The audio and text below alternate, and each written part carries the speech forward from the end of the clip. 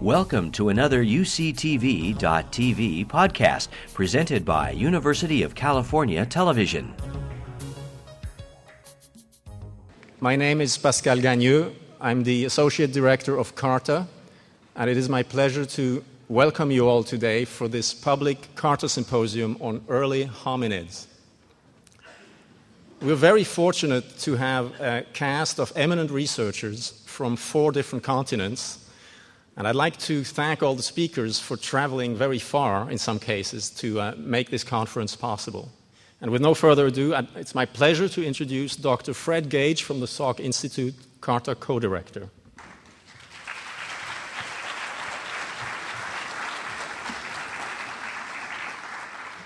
Thank you, Pascal, and I'd like to add my welcome to you all. So CARTA, actually, is the Center for Academic Research and Training in Anthropogeny. So what's anthropogeny? The most recent definition of the term from the Oxford English Dictionary is investigation of the origin of humans. However, as early as 1839 in the Hopper Medical District, it was defined as the study of the generation of man. So we have a mission statement for this organization, and it is to use all rational and ethical approaches to seek all verifiable facts from all relevant disciplines to explore and explain the origins of the human phenomenon. An important caveat here is while we minimize the complex organizational structures and hierarchies that often infest these kinds of organizations and avoid any unnecessary paperwork and bureaucracy, the hope is to get to the science and get the discussions out front. This would not be possible without our major sponsors who've, with great foresight, sponsored this organization, the graduate program that surrounds it, as well as these conferences. And the first one is the G. Harold and Leah Mathers Charitable Foundation based in New York. And secondarily, but not least, Annette Merrill Smith is very much appreciated for her continued support of this effort. These individuals are foresighted and extremely important for us.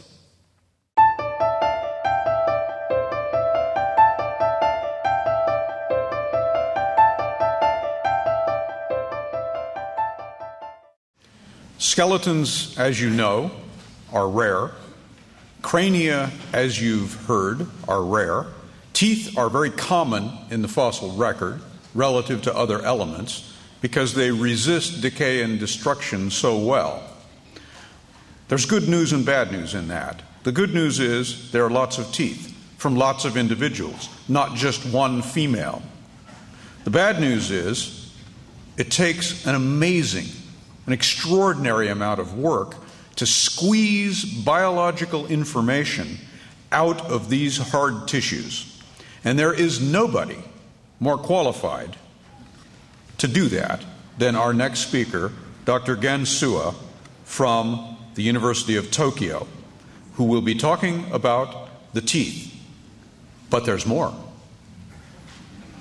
He was also pivotal not only to the reconstruction of the cranium, but also the analysis of the rest of the skeleton. So when Owen Lovejoy, scheduled to speak after Dr. Suwa, told us on Monday that he was unable to make it to San Diego, I contacted Gen in Tokyo and asked him whether on his flight across the Pacific he might be able to do more than just his talk, but also Dr. Lovejoy's talk to effectively morph into Lovejoy and talk about the postcranial skeleton. Nobody more qualified than Gen Suwa to do that. So you'll see him morph in about 20 minutes into Owen Lovejoy and talk about the rest of the skeleton. Welcome to San Diego, Dr. Gen Suwa. Okay, thank you very much. I will focus the talk on Ardipithecus Ramidus, which has somewhat considerably more available than the other earlier taxa. You have heard already about some of the similarities and differences about for example, the Kadaba teeth and Ramidus.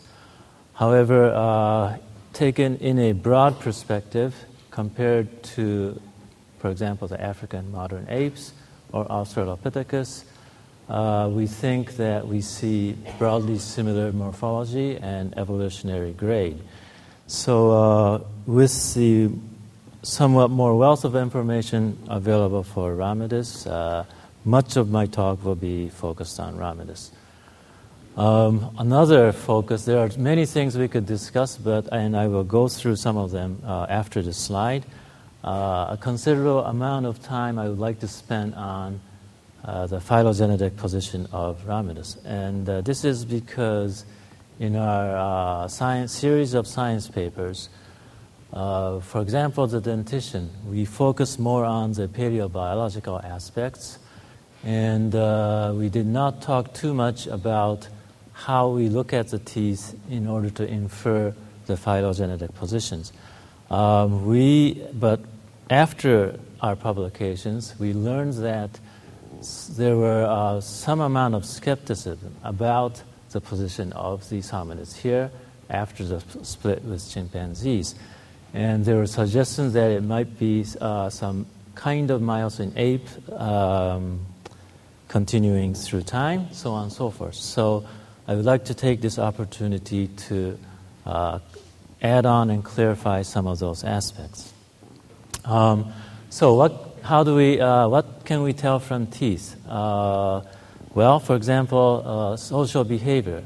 Behavior, they do not fossilize itself, except for in very rare instances like footprints. So it is very difficult to infer a lot about especially social behavior. However, we have already heard from Dr. Haile Selassie about the CP3 complex. Now let me explain a little bit more. The CP3 complex involves the upper and lower canines which interlock. The upper canine is sharpened against the lower premolar, which is often very elongated, so it actually serves to hone the upper canine all through life. Now this CP3 complex is present in all advanced primates, monkeys and apes, and the development of the complex varies according to their behavior and social pattern. Most notably, there are lots of male and female dimorphisms. Males who have to compete for access to females for mating will tend to have very developed canines. A very extreme example is found in mandrills, where there's a very insightful study published fairly recently that in mandrills, only males who are young and in their prime, for 3 or 4 years, they are able to sire actually offspring. And so once the canine wears down, even a little bit, they start to lose their advantage in the competition for mates. Now that is probably a very extreme example. Mandrills are the most dimorphic in terms of body size as well as canine. However, this shows that the CP3 complex is actually very informative about competition levels, aggression levels, so on. And so Ardipithecus Ramidus, there are enough canines to tell that, for example, this set of teeth is an example of male. And basically, Ardipithecus back teeth are pretty much about the size of humans, maybe a little bit larger, but not too much. The canines are about 30% larger at the base, and it is projecting more than humans. It is about the size of female apes, female chimpanzee, for example. And however, it does not hone anymore. There are worn examples which clearly show that the weaponry has already ceased to exist. So that tells us something about Ardipithecus and other primates as well. We can say a host of things about dietary adaptation and feeding ecology. For example, the frugivorous chimpanzees, they have inside, this is Ardipithecus, the same individual. Look, the upper tooth row and the lower tooth rows seen from the occlusal surface.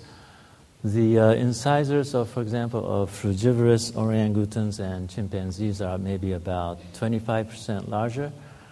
And so, again, Ardipithecus seems to be a relatively have a generalized dentition, not too specialized for certain diets. The cusp patterns are pretty conservative. It's not spiky like leaf eater or insectivorous primates. And it is a generalized frugivore, omnivore kind of morphology. And we look at a host of many things, not only the shape and size, but also internal structure, wear patterns, microscopic wear, enamel isotopic composition. And all these avenues of investigation suggest that Ardipithecus was not a heavy chewer, was not adapted to savanna kind of abrasive and hard foodstuffs like Australopithecus. So we think Ardipithecus teeth are exhibit a adaptation that is distinct from Australopithecus. Growth and development, we can look at the timing of eruption to infer certain aspects, and also teeth preserves the growth incremental markings as they grow, both the roots and the crowns.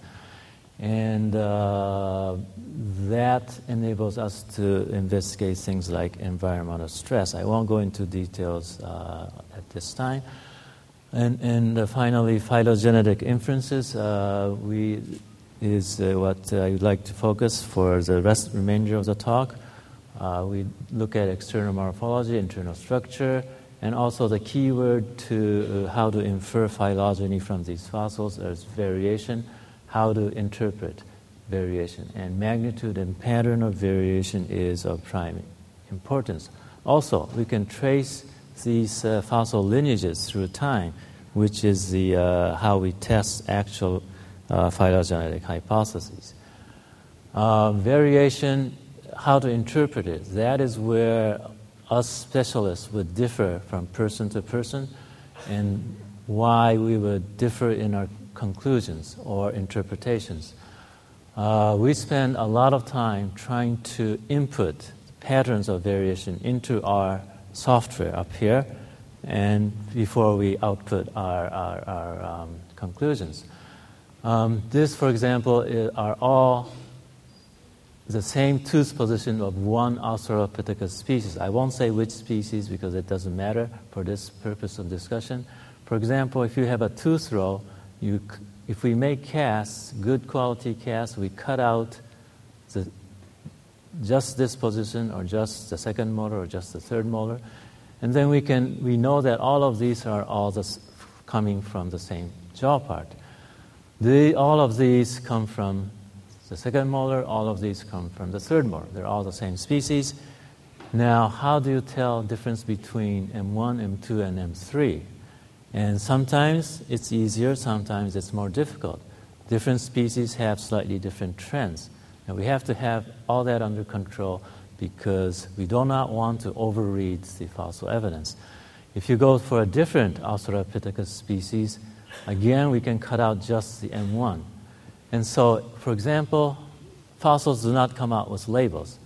If we mix these, how can we separate them? And we can to an extent, and we can't to an extent. And that is the balance that we have to always be worried about. For example, if you have a tooth row, these are all orangutan tooth rows, lower tooth rows. This individual has a smaller M1, bigger M2, and even bigger M3. This is a very small tooth individual of the same orangutan species. M1 and M2 is about similar size. M3 is much smaller. Now, if these came out from the ground in isolated, how would you tell apart? Or if it came out of the ground in tooth rows, if you found just this, you might say, oh, this species is characterized by big M3s.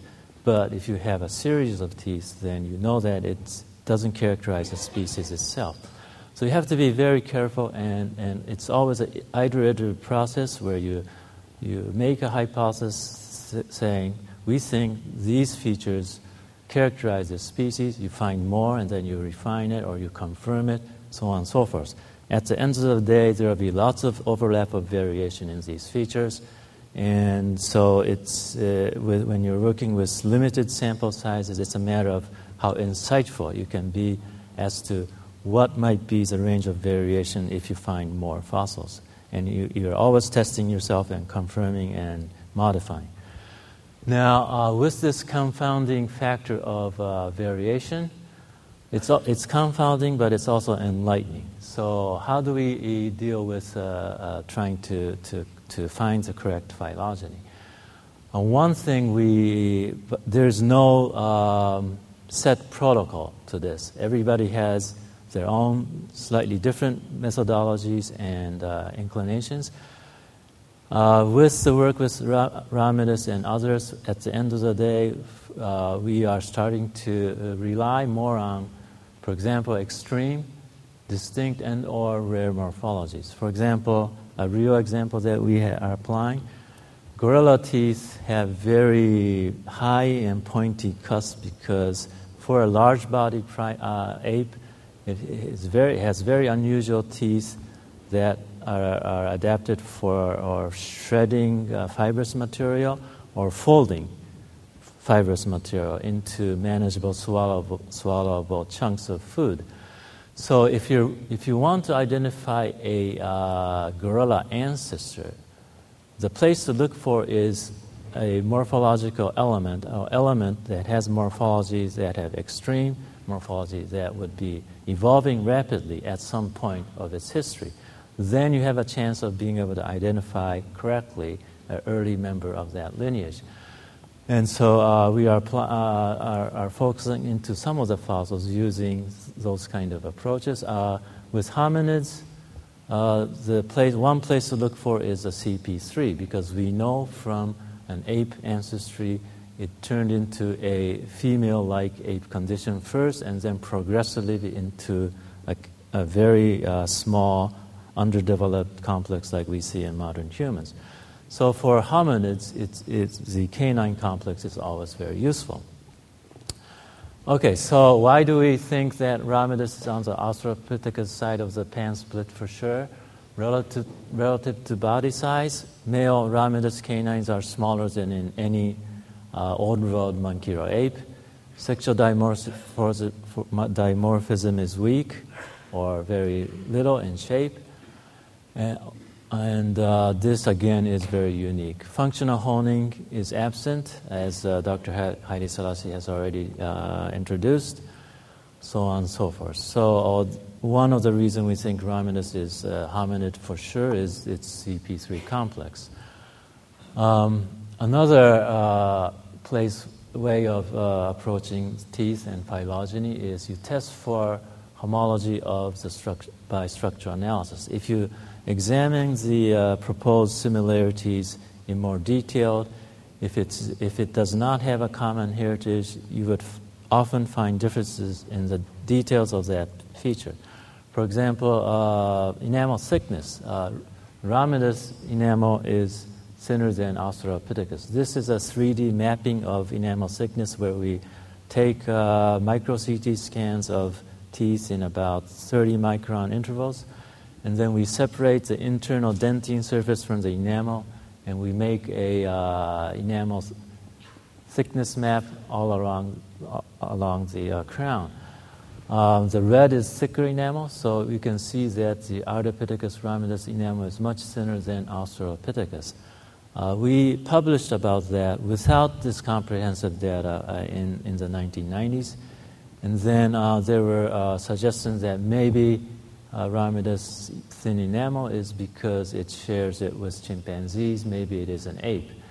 So with a newer analysis, we did considerable more work and investigated this in more detail. And chimpanzees, it turns out, has thinner enamel than Ramidus, but also a very different pattern.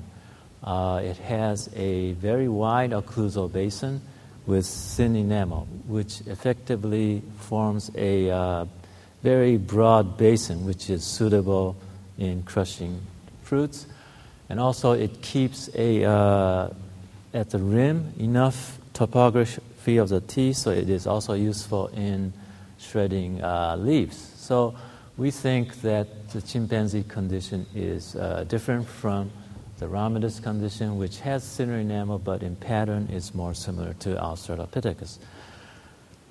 Okay, the final test for phylogenetic hypothesis would be continuity through time. And for this, you need a sample to assess the variation and how the variation relates to different fossil assemblages.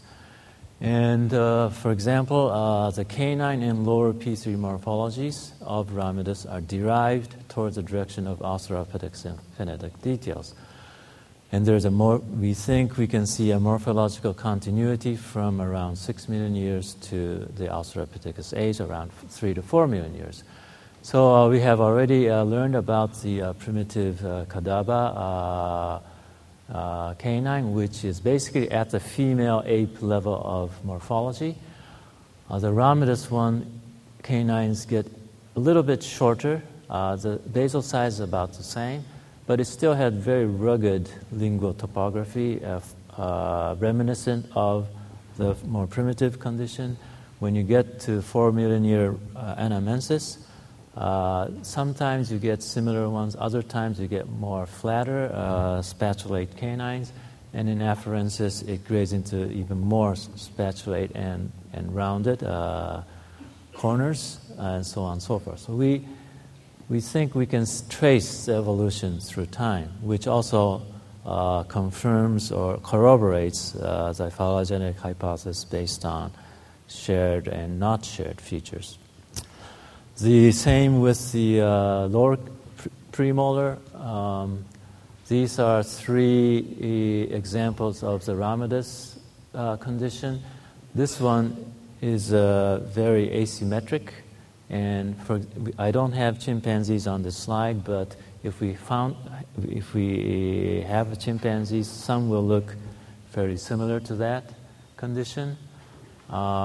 This one is, from occlusal view, is relatively similar to that one, which is Afarensis.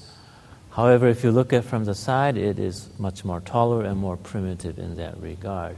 This one is very similar to Anamensis from occlusal view. Again, if you look at it from the side, it is a little bit taller, showing that it is not Anamensis. However, we can see that there is enough variation and it grades into the Australopithecus condition. So at all the elements, we can see this kind of transition from Ramidus to Australopithecus. And this is upper molars, again, Kadaba and Ramidus. If we mix them, this is an example where it would be very difficult to separate them. With Australopithecus and Ramidus, sometimes we will be able to separate them. If we have samples, we can characterize them pretty well, we think. Australopithecus has thicker enamel. It gets increasingly thicker from Anamensis to Afarensis. However, if you have a single molar and just mix it, and if I were told, okay, what do you think about this? Well, I would not bet my life on it at all. Okay, lower M3s, the same kind of thing. So, to summarize, we think we see a transition from Ramidus to Australopithecus, at least in terms of the teeth. With the lower limbs, the foot, we have that whopping, grasping foot. The hip, we have a mosaic of features, hominid-like bipedal features, more primitive climbing features, as we have already heard. Some people think the 4.4 million Ramidus to 4.2 million Australopithecus transition would be too dramatic, given these body parts.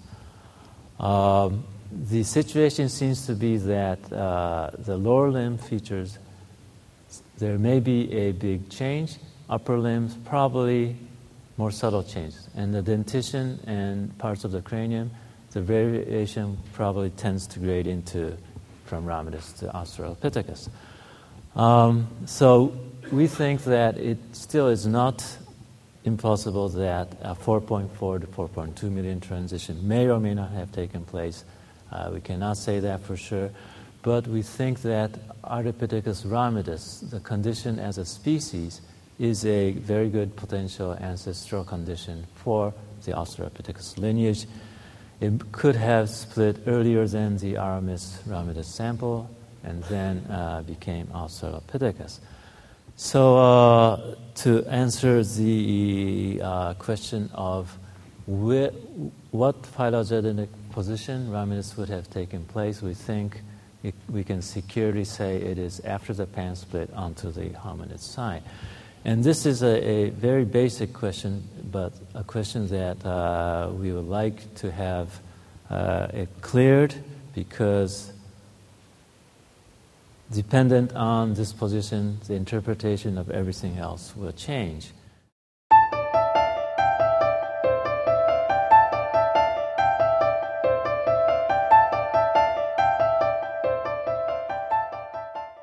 Professor Owen Lovejoy will not be with us.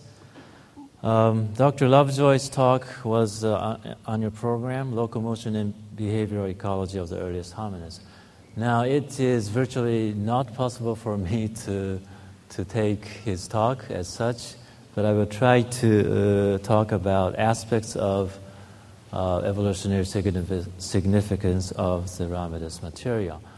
Now, Professor Lovejoy, I have had the pleasure of working with him intensively over the past decade while we were trying to go over the Ramidus material.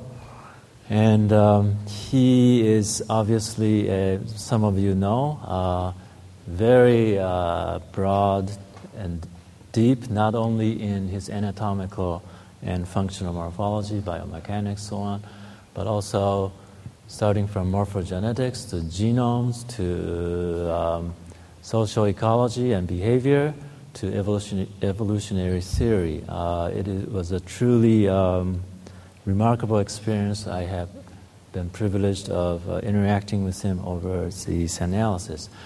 And I cannot do any justice by filling in his slot for sure. So my talk will be on some very basic aspects of some of the postcranial material and its locomotor significance, and then trying to point out some of the more immediate interpretations that stem from it. So once we, as in my previous talk, we were able to place Ramidus in the cladogram securely, we can start thinking about, okay, what does it mean to be Australopithecus, meaning after Ramidus, what kind of evolutionary significance happened? Or we can look back and as Dr. Asfal was discussing, and try to gain insights about the origin of the human lineage itself. Now, going back to the Ramidus material, this remarkable partial skeleton is Dr. Lovejoy would be saying, is a treasure trove of information. And we have almost a complete hand, if you combine both sides. Almost all of the foot. We are missing a few key elements like the calcaneus. However, we have almost all of the rest.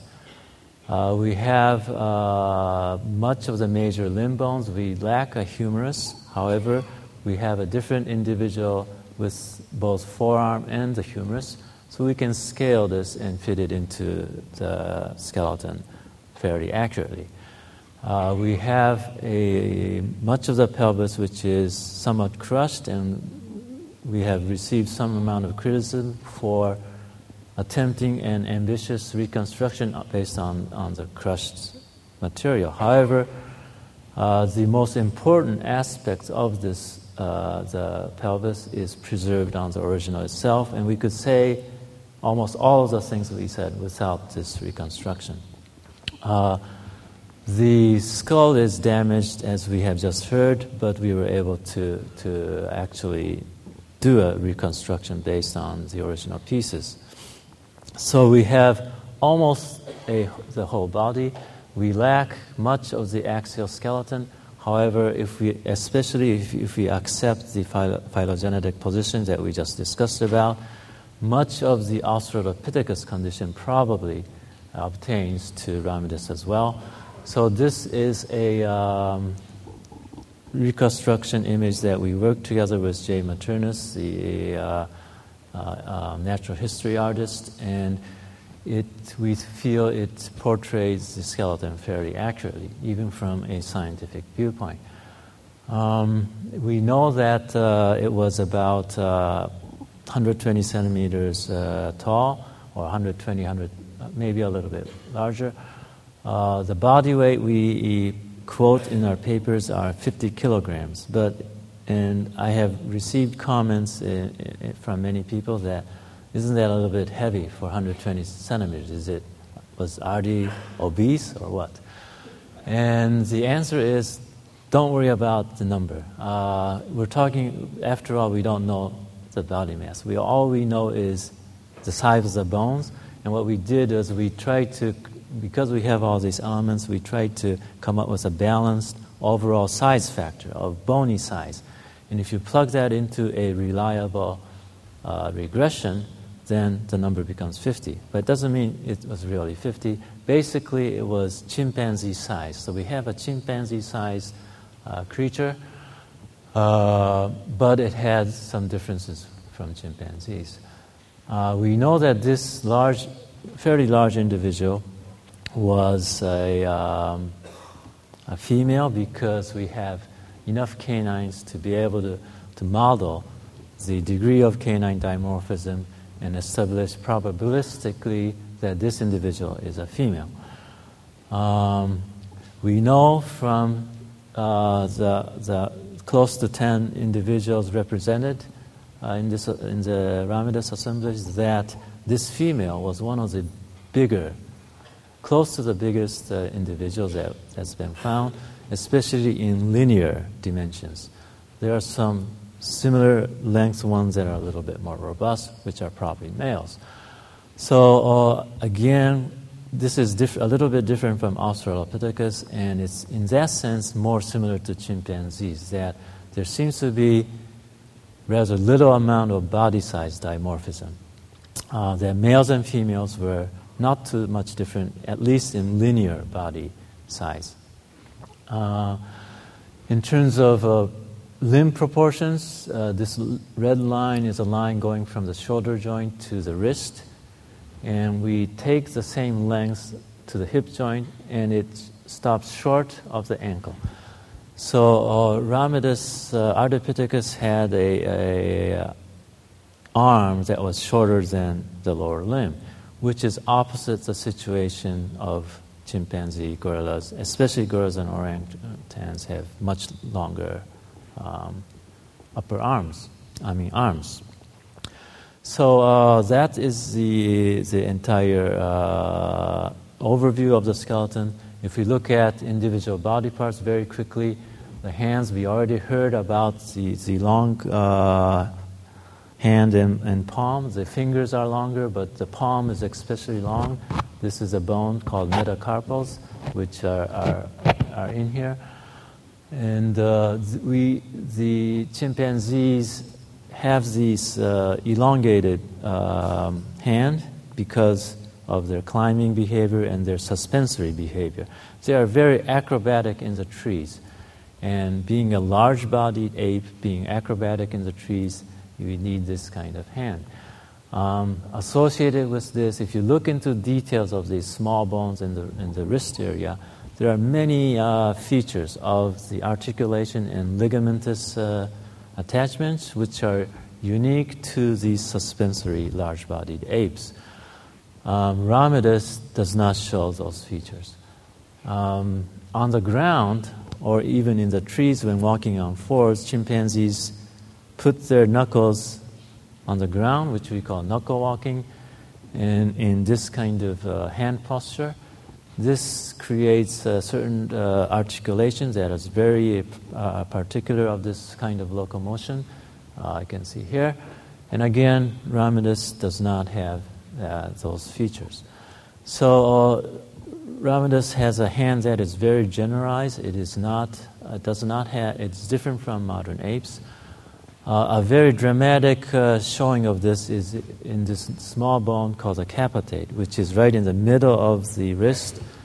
We can bend our hand like that, and these apes are less able to do this. We call this dorsiflexion.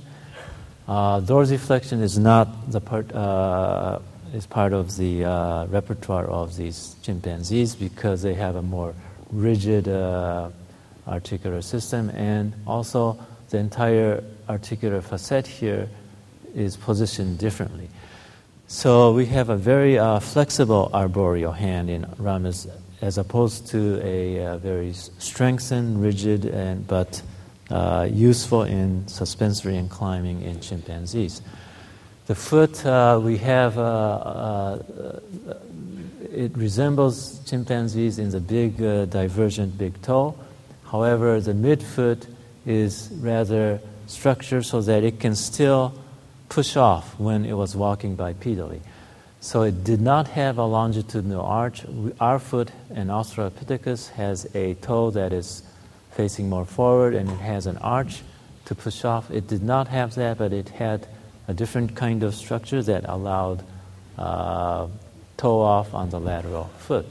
Chimpanzees have very flexible midfoot area, which enables accommodation to various substrates.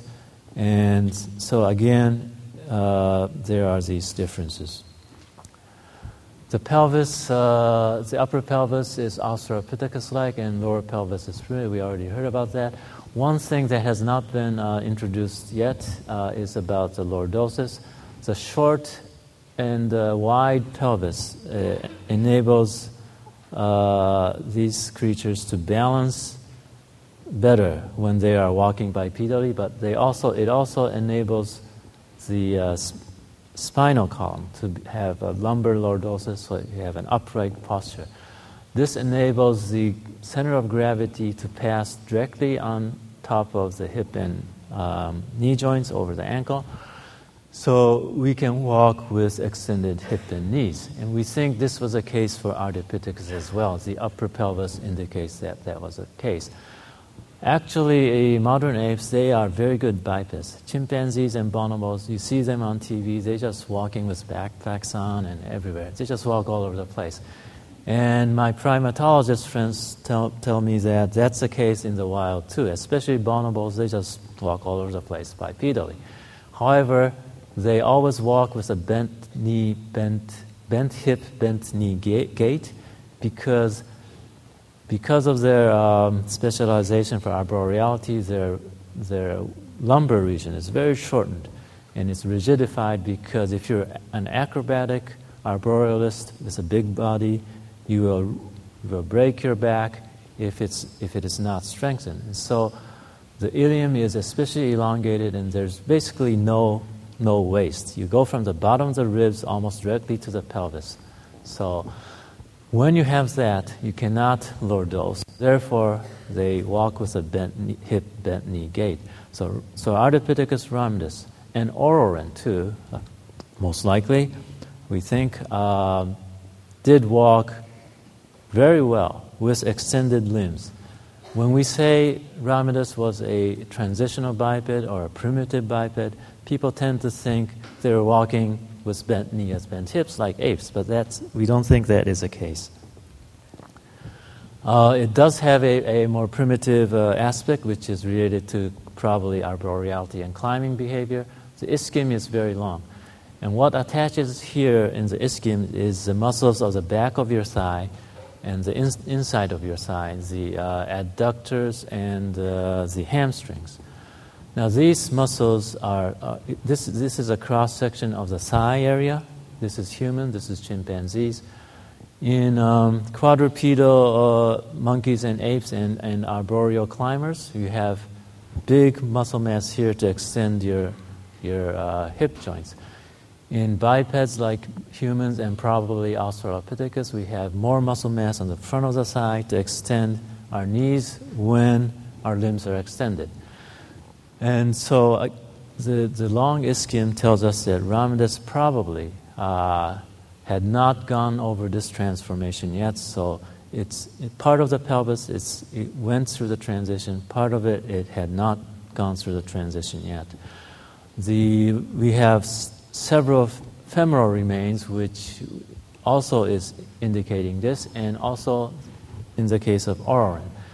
The femur of Ororin and Ramidus are in part primitive, and they lack the human Australopithecus structural pattern. And if you look at the back of the femur, you can see that there's a sizable amount of muscle attachment area for the hamstrings and adductor muscles in both Ororin and Ramidus. Whereas in humans and Australopithecus, the quadriceps, the front part of the thigh muscles, completely covers the femur and forms what we call the linea aspera. In Afarensis, most of the specimens are like that, although there are some variation. So the postcranial evidence, when we look at it, we see that Ramidus was an upright walking biped, and it did not have a BHBK gait. It had an extended limb gait. There's no indication of knuckle walking, no indication of pan-like suspension in agile climbing. Now, interestingly, the Miocene apes, we do not have a direct Miocene apes that we can plug in here. We have many branches that there are lots of debate about the phylogeny, but as a whole, Miocene apes, we do not see the African ape-like pattern. So, most likely, one hypothesis would be that the common ancestor of African apes and humans, LCA, was not as specialized as extant African apes. Now, this would be a surprise to some because, especially in the past decade, with the genomic information coming out, we are told chimps and humans differ by only 1% of DNA base pair sequence.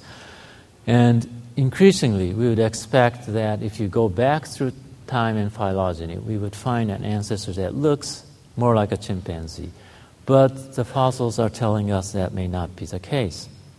Alternatively, there is a possibility that the LCA was chimpanzee-like, and then it reverted back to the more Miocene ape-like condition. This is a realm where there probably will be active debate among the anthropologists, and ultimately it should be testable by the genomic evidence once some of the morphological basis, the genetic basis, get unraveled better than today. We think that this scenario is less likely because this would entail acquisition of fairly highly specialized features of pan, which would make it more unlikely to adopt a hominid-like gait pattern. And some of the anatomies involve loss of certain structures in the chimpanzee-like specialization, which would be probably morphogenetically difficult to evolve back. So probably we think the last common ancestor was not like extant African apes, and that suspension and agile climbing evolved in pan and gorilla to a lesser degree to the gorilla separately as independent evolution. So to summarize, upright walking was a feature of these early hominids. They share with Miocene apes no knuckle walking, no pan-like suspension climbing, which indicates that these features evolved at the base of the pan clade. What can we say from the cranial-dental evidence? What can we add? We have already talked about the omnivorous, non-specialized dentition of the early hominids, which in turn suggests that the incisor size and molar structure of pan was again a specialization on the African ape side, the chimpanzee side. So it seems that there have been an arboreal frugivorous feeding adaptation that enhanced in the pan clade.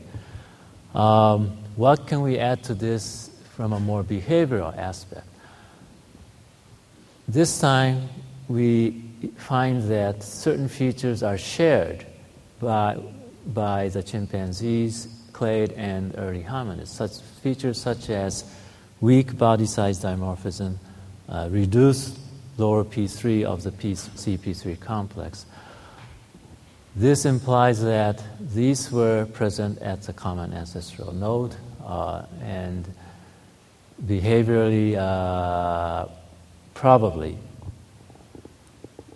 females were transferring out of the groups and males were in a single group was more related, which enables less competition among, less intensivity of competition among males.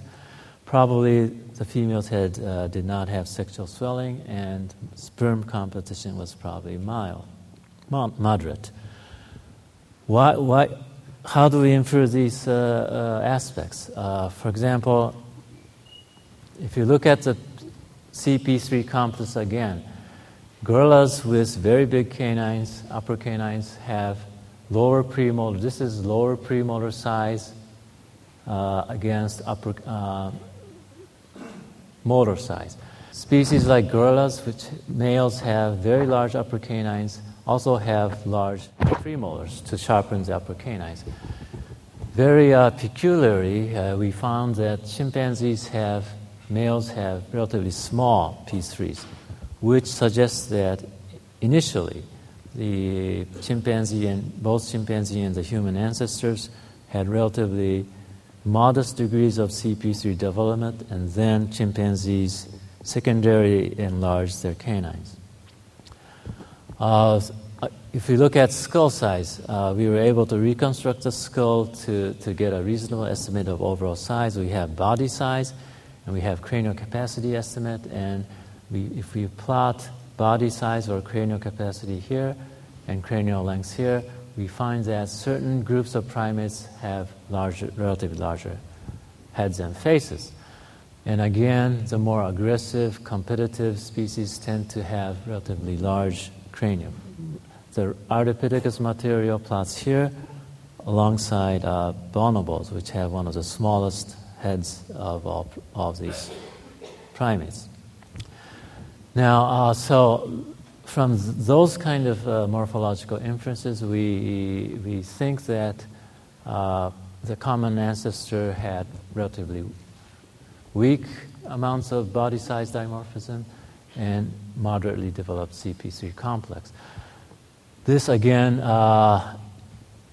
implies that in the chimpanzee lineage something happened. For example, sexual swelling, enhanced promiscuity, strong sperm competition, increased male aggression was probably a pan feature. Further down the evolution, the red parts are what we know from the anatomy, and these are some of the behavioral scenarios that we can deduce. Probably chimpanzees have larger canines, evolved larger canines, and even larger faces, along with increased male aggression. The bonobo lineage reduced both dental and cranial size, and they have very lower levels of aggression and a very unique reproductive parameters that enable this decreased aggression. And in the human hominid clade, we think that there was unique derivation of upright walking and loss of honing with the CP3 complex. Probably, and this, Dr. Lovejoy would have extensively discussed this from all aspects and from evolutionary theory, that probably this very human-like features evolved in line with, together with female reproductive crypsis, which enabled pair bonding and male parenting. Those are some of the major features are discussed extensively in Dr. Lovejoy's paper. Okay, it's about all for my talk. Thank you very much.